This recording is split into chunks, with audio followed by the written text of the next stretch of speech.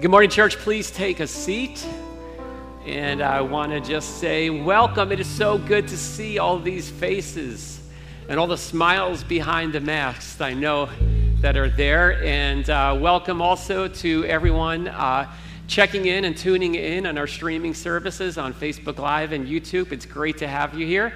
And it is really nice to have one service here this morning contained and get a little bit of a larger turnout this morning. I'm really pumped about that.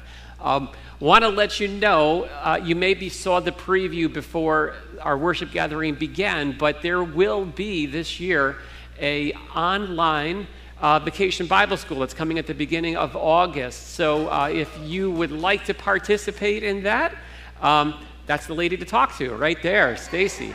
And she has put this whole thing together, and it's a wonderful way to be able to tune in a way that is really engaging, but also in a socially distanced way, which is that is the order of the day for the season that we're in. So really excited to take part in that.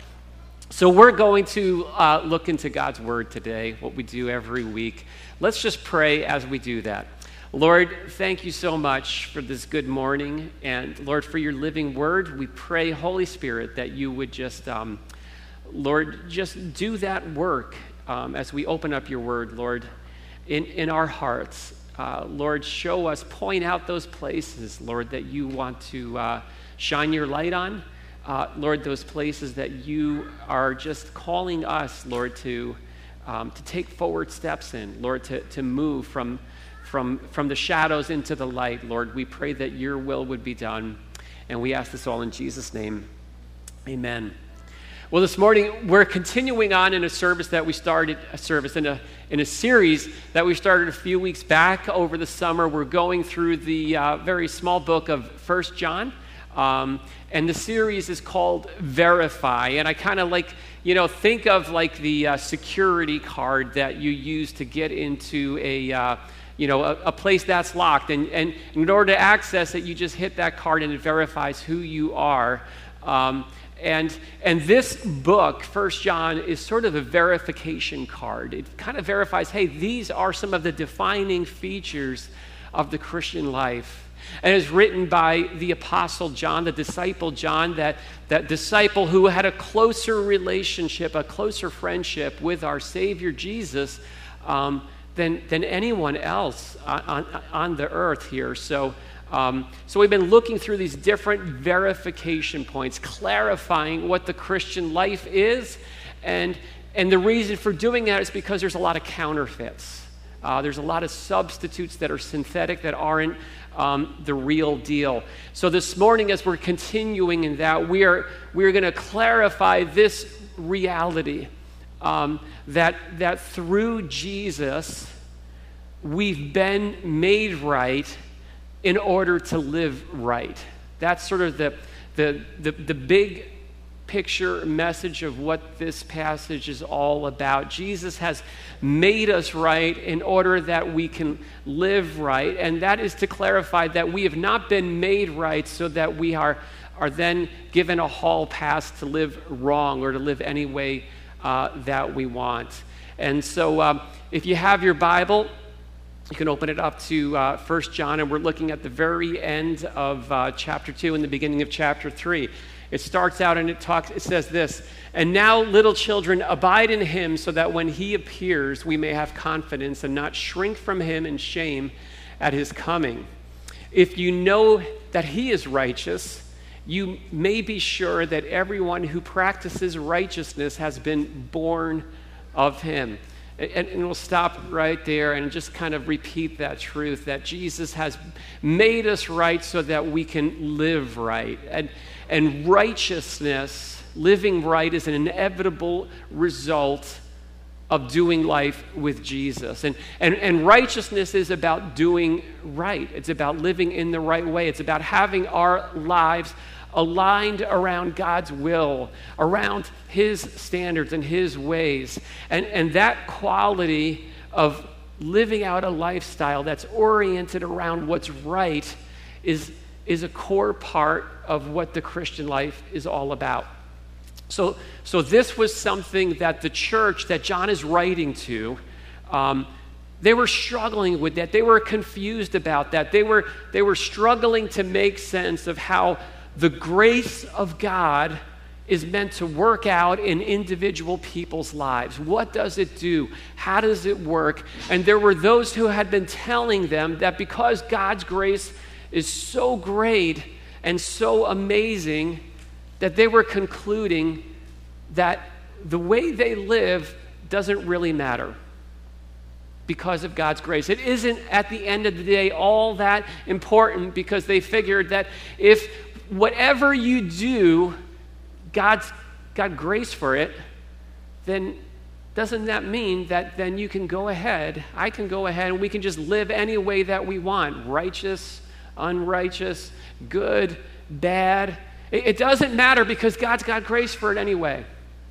Some were actually saying that the more out of bounds your lifestyle is, the greater showcase your life becomes to spotlight the amazing grace of God. And that was their justification. Go out and live any way you want, because the wilder your lifestyle, the more it's going to show how amazing God's grace is. That was the line of reason that they were struggling with. And the conclusion they were coming to either way is that how you live doesn't really matter that much. So John starts here and he clears up the confusion. That's everything he's trying to do here, is to clear up that confusion. He clarifies, hey, despite any and all rationalizations that you've heard about, the justifications that we hear about, he says, make no mistake, you've been made right to live right. That lifestyle of righteousness is going to be a reality in the authentic Christian life. It may not be in a synthetic Christian life. For the authentic Christian life, righteousness is going to be a core value. And so he starts and he talks about remaining with or living life close to Jesus, staying close to Jesus, and that out of that relationship will flow a righteous life. So if our walk with the Lord isn't impacting the way that we live out our lives, then he says, hey, take note of that. Check something, because something has gone wrong. Something is askew. That it likely means we're wandering instead of remaining. And so the idea is to take intentional action to stay close to Christ, to stay connected to him, because there's no neutral in your walk with the Lord. It's just like any other relationship. You're either moving forward or you're moving backwards and drifting apart. And relationships are like a car going uphill. If you're driving a car uphill, you have to keep your foot on the gas pedal to keep it moving forward. There's no coasting, right? If you just kind of let it coast and do nothing, what happens is you're going to end up drifting backwards without any effort at all. That's the default that's going to happen. And that same principle applies to our relationship with Christ. So he says, remain, stay close. That requires intentionality. It means taking time to be with him, to hear from him in such a way that our lives become the byproduct of that time with him, of our walk with the Lord, in such a way that he says that, hey, when that day comes and your faith becomes sight and you see your Savior face to face, that you're going to be looking at the face of your best friend, someone that you've spent your lifetime getting to know, not the face of some stranger that you never took the time for. That's the idea. And so in the course of doing life with Jesus, of staying connected to Christ, the one thing that you come to know about him is that Jesus is righteous. Jesus lives a righteous life. Maybe it can go without saying, but maybe not. Jesus is the embodiment of righteousness. He is the righteous one. And so what that means is that there's not a hint of unrighteousness in him. There's not a singular aspect of who he is that's ever been out of sync with the holy standards of God. He always does what's right, and he only does what's right. And so as we're remaining in him, as we're remaining close to the righteous one, his lifestyle is going to work its way out in our lives as well. It's just the natural outcome of doing life with him.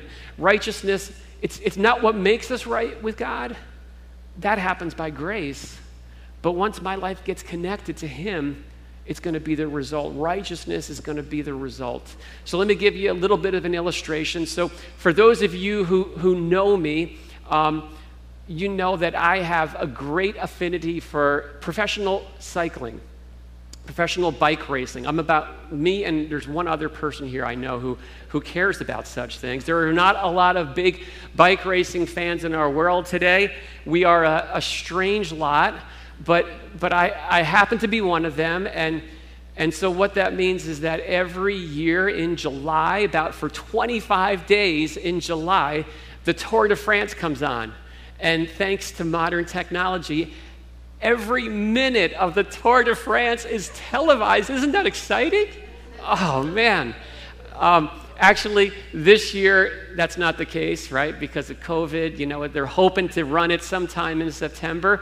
But for those who do life with me, and especially those sitting in the front row here who live under my roof, they basically have no other choice than to get heavy doses of the Tour de France on an annual basis, for better or worse, right? It's just a byproduct of being connected to Brian.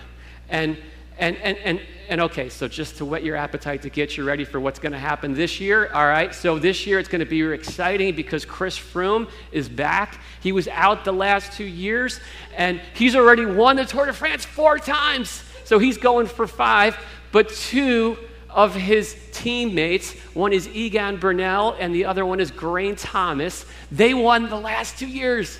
So you got to tune in this year because it is going to be a big competition. There's going to be a lot of drama. It's going to be so exciting. And if you want to, you can come over and we'll have a watch party. We'll wear our masks, but we'll have a watch party. But you see, Brian is into the Tour de France. And here's the thing. Jesus is into righteousness. That's what he's into. That's what he is all about. It's so core to Christ that you can't say that you know him without that righteousness rubbing off and becoming a reality in your life as well. So as we remain in Christ, we encounter his righteousness. We've been made right to live right. And now the passage is going to go on. We're going to keep on reading, and it's going to make the same point, but it's going to do so from a different angle, that righteousness is a result of being a part of God's family. So here's what he says as it continues here. It says, "See what kind of love the Father has given to us, that we should be called children of God. And so we are. The reason why the world does not know us is that it did not know him. Beloved, we are God's children now, and what we will be has not yet appeared, but we know that when he appears, we shall be like him, because we shall see him as he is. And everyone who thus hopes in him purifies himself as he is pure." So John, he starts talking about this idea of spiritual regeneration, of being born again, being born by God. And he's just unpacking this jaw-dropping, mind-blowing reality. This reality that we've actually been adopted into the family of God as his own redeemed and cherished children. He says, see what kind of love the Father's given us, that we should be called the children of God. And he says, and that's what we are. There's a version that says, "Behold what manner of love the Father has given to us." And there is an emotional thrust to that sentence. That verse is meant to hit us on an emotional level. We just can't read that and breeze past that sentence and keep on reading. It calls us to just stop, pause, ponder, Join John in fathoming that mind-blowing, wondrous reality. What kind of love does that? What kind of love takes broken, flawed, unrighteous, rebellious people like me, living in my own sin, living in my own selfishness, living in contrary to God and his ways and his righteous standards, and yet his love made a way for us to be taken from the outside to the inside, from foreigners to family, from enemies to being his very own. What kind of love does God have that he would actually do something like that? His love is amazing. It's a love that took Jesus from heaven, brought him to earth, let him be nailed to the cross to pay the price, to make a way so that we can embrace this new reality, embrace this new identity that's ours to grab hold of, that we are God's children. He calls me his child because of his love and Jesus' sacrifice. That's amazing. And if I could challenge you on something, I would want to challenge you to apply that term, child of God, the way that the New Testament does, okay? So oftentimes there's ways that we talk about everyone's a child of God. And we talk about it in very big picture, worldwide, generic ways. And there's a time and a place for that. But in Scripture, in this passage, throughout the New Testament, that term, child of God, that's reserved for those who have been redeemed, for the redeemed Christ follower, those who have trusted in Jesus. You see, no one is born into God's family. We're all reborn into God's family through the amazing love of God. John chapter 1 says that to all who received Jesus, to those who believed in his name, he gave the right to become children of God. Children born not of natural descent, nor of a human decision or a husband's will, but born of God. If you've believed in his name, that's your status. That's you, child of God. Take that. Embrace that. Glory in that. He says that's what we are right now, and the point is for us to live in that identity, to live in that reality, to be who he has already made us to be. And the family that we've been brought into, the name that we bear it's a righteous name. It's a righteous family. Your identity as a child of God is righteous. So live out what he's already made you to be. He's made you right to live right. And so he's not saying, you were once bad, now be good. Like, be good boys and girls. It's not about morality, it's about identity. This is who you are. Live out that. You're a cherished part of God's family. And that means that resemblance it's going to show up.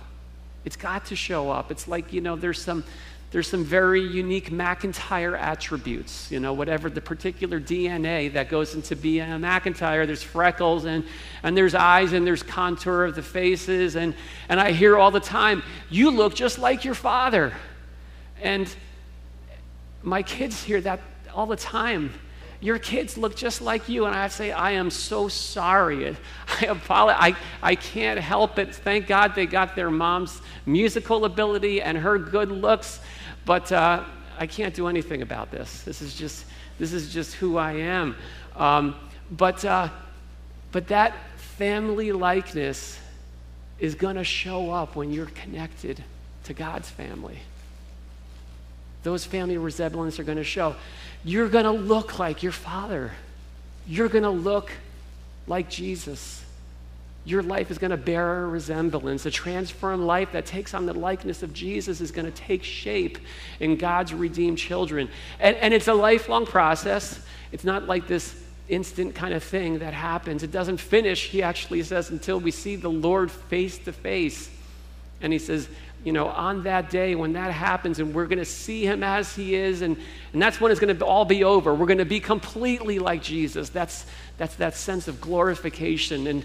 And on that day when we see Jesus face to face, we're going to be transformed into something that right now we don't even have the vocabulary to actually describe it. We can't even in our minds fathom it, and we don't know, but it's going to be good. But right now, the question is, does the way I live my life matter? It does, because you're a child of God. You're connected to Christ. You are going to show the family resemblance. One last way here we're going to look at that John, again, addresses this same issue. You have been made right to live right. And it comes back to what Jesus came to do. So let's keep on reading. It says this: everyone who makes a practice of sinning also practices lawlessness. Sin is lawlessness. You know that he appeared in order to take away sins, and in him there is no sin. No one who abides in him keeps on sinning. No one who keeps on sinning has either seen him or known him. Little children, let no one deceive you. Whoever practices righteousness is righteous as he is righteous. Whoever makes a practice of sinning is of the devil, for the devil has been sinning from the beginning. The reason the Son of God appeared was to destroy the works of the devil. No one born of God makes a practice of sinning, for God's seed abides in him, and he cannot keep on sinning because he has been born of God. By this, it is evident who are the children of God and who are the children of the devil. Whoever does not practice righteousness is not of God, nor is the one who does not love his brother. All right, there's a lot to unpack there, but it's starting out, it talks about this issue of lawfulness or lawlessness. It talks about this reorientation about how God's people approach God's standards or God's laws. He says, everyone who makes a practice of sinning, he says, practices lawlessness. So he puts it in this legal category that, there are the commandments. We talk about the 10 commandments, God's laws, and John basically equates sinning to law breaking. That's what it is. And then he says, this is the reason Jesus came, the heart of why Jesus left heaven and came to earth to accomplish. He says he came to take away sin. He came to put an end to that law breaking. He came to pay the price and take away that lawlessness that we call sin. So what that means is if we adopt an attitude for our lives that says, laws don't matter. They don't apply. What God's commandments, that's a non-issue. I am free to do whatever I want, and the way that I live doesn't matter. Then what he's saying is we will end up living our lives and end up doing the very opposite of what Jesus came here to deal with.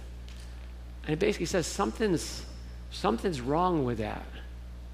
So there's like a jersey that you're wearing. If you're on Jesus' team, if you're on Team Jesus, you can't be wearing the Jesus jersey and make your life about doing the opposite of what your hero came to accomplish.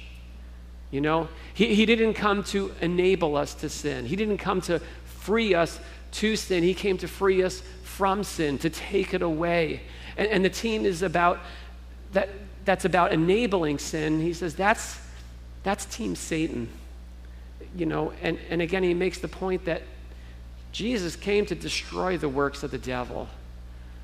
And so the kind of lives that we're living, he says, make sure that they align with the team that you're on. So the question becomes then, what is my attitude? What is my orientation when it comes to the issues of law breaking, of sin? That's what's in here. That's what verse 6 is all about. And if it's okay with you, I just want to take a minute to unpack this kind of carefully. It says, no one who abides in him keeps on sinning. No one who keeps on sinning has either seen him or known him. That can be a scary verse to read. That verse has actually split churches. It has created denominations. And so we have to work through that very carefully. What is the expectation? Let me say what it doesn't mean, first of all. The expectation set on the life of the believer is not sinless perfection. It's not like Jesus forgives us, and then from that point forward, we better not mess things up again, or else we're out. It can kind of read that way, but why can we say that? The reason why we could say that is that we've been working through this book of 1 John. We haven't come to chapter 3 before we went to chapter 1. You remember chapter 1? There's some things about forgiveness, about sin, about the reality that if anyone says they have no sin, John already said they're a liar. And he said, when we sin, God is faithful and just to forgive us our sin. So we have to interpret chapter 3 in light of chapter 1, right? Jesus is our advocate, and we need that. So we can take that off the table. The expectation is not sinless perfection. Jesus cleans the chalkboard, and don't you dare mess that up again or else you're out. What then does it mean? What is this getting at? It means that, let me suggest 3 things. Number 1, it means that there is no space in the Christian life for tolerating sin. We don't put up with what's wrong. That's not a place for anything in the Christian life. That's not what grace is about. It also means there's no rationale for blowing off sinful actions and attitudes as something that's not a big deal. When they show up, they need to get dealt with, not blown off. That's not what grace is about. And it means that there's no space for making a habit, for practicing on a continual basis the very things that Jesus came in our world to resolve and to take away. That's out of line. That's out of sync for the team that you're on. That doesn't reflect God's righteous family.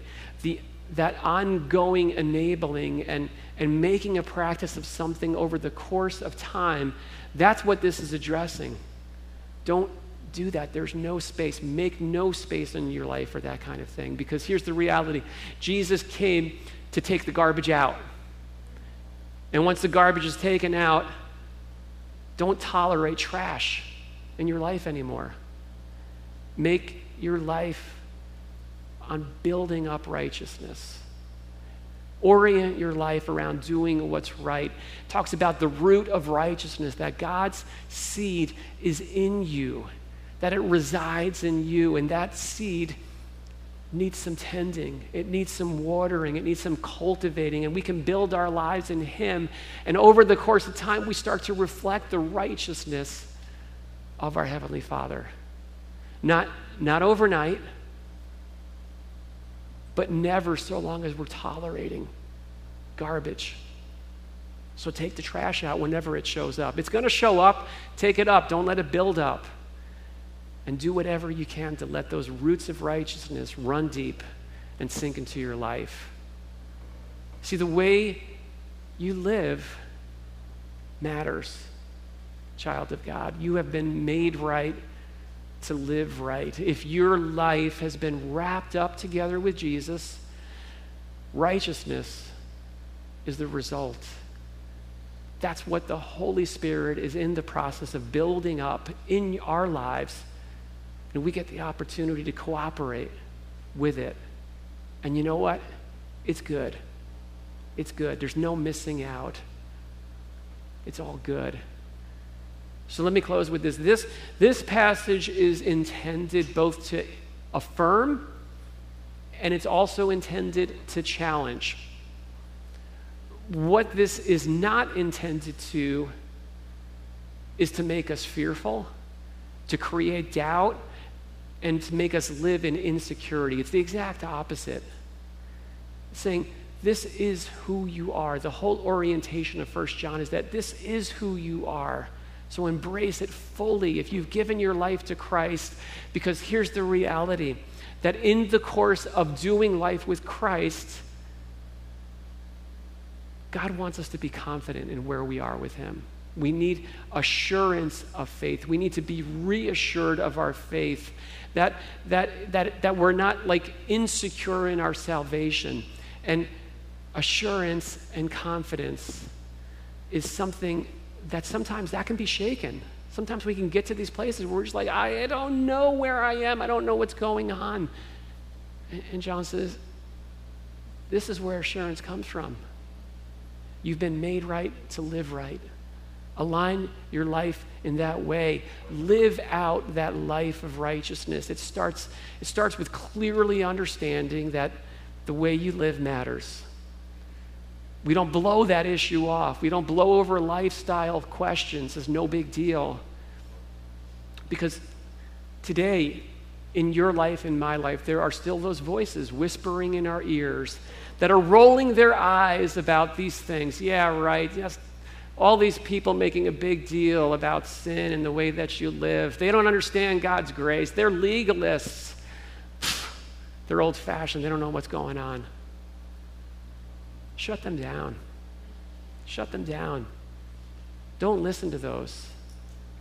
As a child of God, you are destined to reflect his righteousness.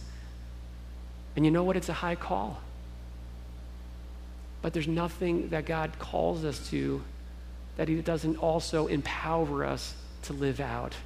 This is not something we can do in our own strength and power. We're not intended to.